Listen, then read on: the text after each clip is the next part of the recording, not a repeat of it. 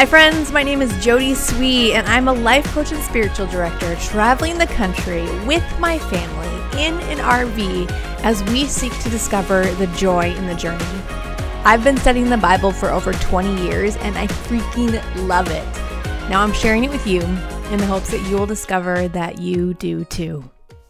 You guys, I'm so sorry new episodes have been so sporadic lately. Yesterday I looked at Dax Shepard's Armchair Expert, and that dude puts out an hour-and-a-half long show 9 times a month.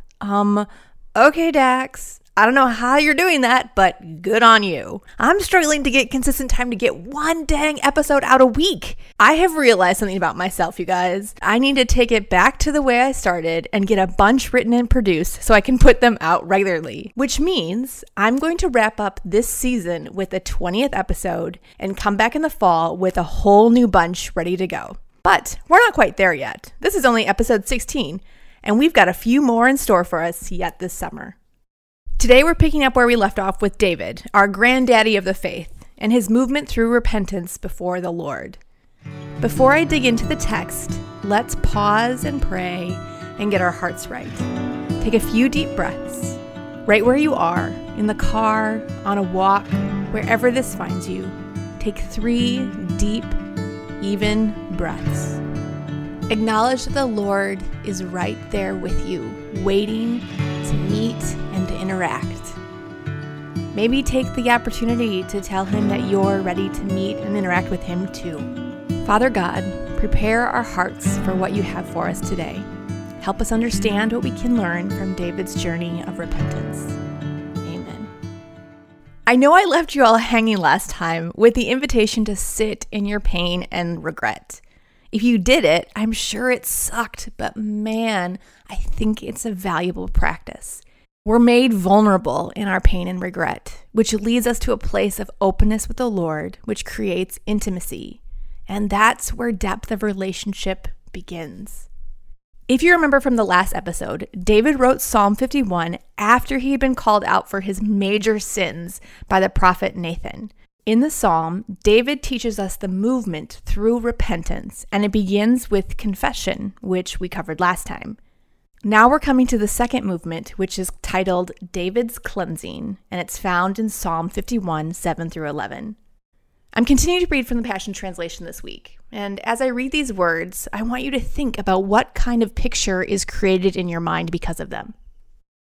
Purify my conscience, make this leper clean again. Wash me in your love until I am pure of heart. Satisfy me in your sweetness, and my song of joy will return. The places within me you have crushed will rejoice in your healing touch. Hide my sins from your face. Erase all of my guilt by your saving grace. Create a new clean heart within me. Fill me with pure thoughts and holy desires, ready to please you. May you never reject me. May you never take from me your sacred spirit. Ooh, there are some sweet turns of phrase in this little passage that make this wordsmith's heart sing. But what picture is created by these words for you? For me, it got a little weird. I was reminded of a scene in the TV show Outlander, which has some very adult themes, FYI. The main character is stranded in a strange land, rescued by strangers and brought to a castle, because it's Scotland in 1743. Bedraggled and tattered, she was brought to a guest room by a kind housekeeper lady and basically stripped of all of her clothes, washed, and redressed in proper attire. And the picture that is most poignant in my mind is how she stands with her arms tucked in to try to cover her vulnerability as the kind housekeeper pours a jug of water over her to make her clean. That posture of naked vulnerability in front of another is the picture that these words evoke in me. It feels uncomfortable and an effort not to run and hide and cover up. But this is the second movement in the act of repentance. First, we allow ourselves to feel our pain and regret for whatever we have done or not done. Then we must allow ourselves to be exposed and vulnerable in front of God, allowing Him to see us as we are, even if it's uncomfortable or there's a draft in the room. It is only when we stand before Him, hiding nothing, that He can make us clean. Purify my conscience, David says. Make this leper clean again. Wash me in your love until I am pure of heart. Satisfy me in your sweetness, and my song of joy will return. And then a little later, he says, create a new, clean heart within me. Now we move to the last movement of repentance, which is titled David's Consecration, and it's found in verses 12 through 19. The word consecrate means to make or declare sacred. It is in this movement that we are redressed in the proper attire of God's fabric. David writes, let my passion for life be restored, tasting joy in every breakthrough you bring to me. Hold me close to you with a willing spirit that obeys whatever you say.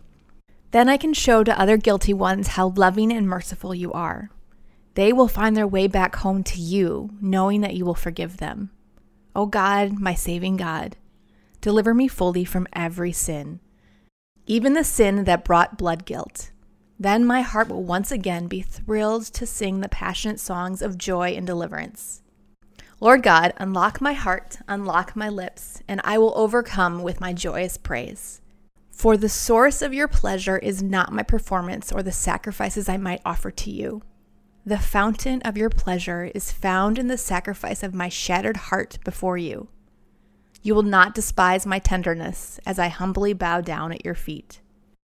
So did anything stir up in you as I read these words? For me, I noticed two things. First, the proper attire for one who has been made clean by the Lord is humility, tenderness, praise, and a willing spirit that is so filled with joy that they want to bust into song and dance. The more I think about it, the more I'm warming up to my Outlander analogy.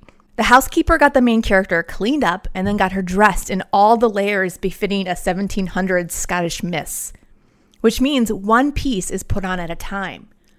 So if you're moving past the second movement of being made clean, but you don't know how to put on the sacred, take some time to imagine the Lord fitting each piece one by one upon you. Humility, tenderness, praise, a willing spirit, joy. If you're feeling a little uncomfortable right now, good. We should. It's uncomfortable business to be exposed and redressed by somebody else. But it is worth it because it is the Lord that is clothing us, and it leads to comfort that lasts. The second thing I noticed were these words, and man, did they sing in my heart. For the source of your pleasure is not my performance or the sacrifices I might offer to you. The fountain of your pleasure is found in the sacrifice of my shattered heart before you. God's delight is not found in what we do for him. His delight is found in our willingness to be vulnerable with him. Let that sink in, my friends.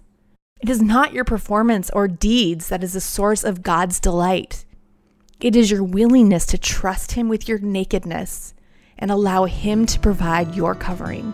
Let's spend a few minutes here and take the time to individually talk to the Lord about all of this. And then we'll come back together and pray for our people.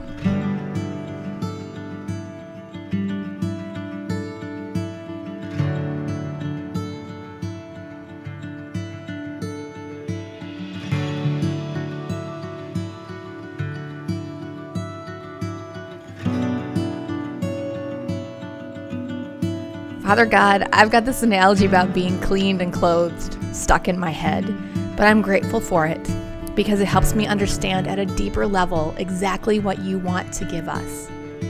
I'm sure I'm not the only one who has tried to cover my vulnerability with other things, but it's like an itchy, ill-fitting garment, and we don't want that.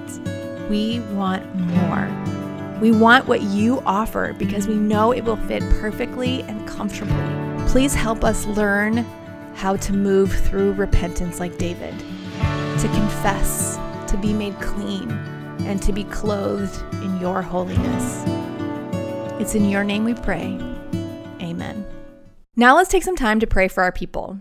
Since we're in this process of understanding the grace we have received, why don't we pray for the people in our lives to which grace needs to be extended? Whose brokenness has hurt you that you may offer forgiveness for? Take some time to pray about it before the Lord, and then we'll come back together and wrap it up.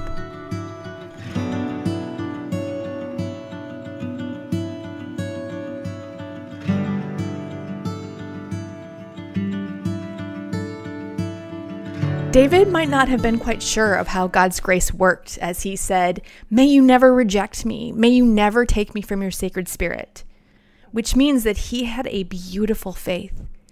But you and I don't have to wonder whether or not our sins are forgiven and repentance is possible. Remember Jesus' last words on the cross in John 19, tetelestai, which is the Greek word for "it is finished." Thanks for listening to Live Idlewild with Jody Swee. I love you guys in this little podcast, and I hope it serves you well.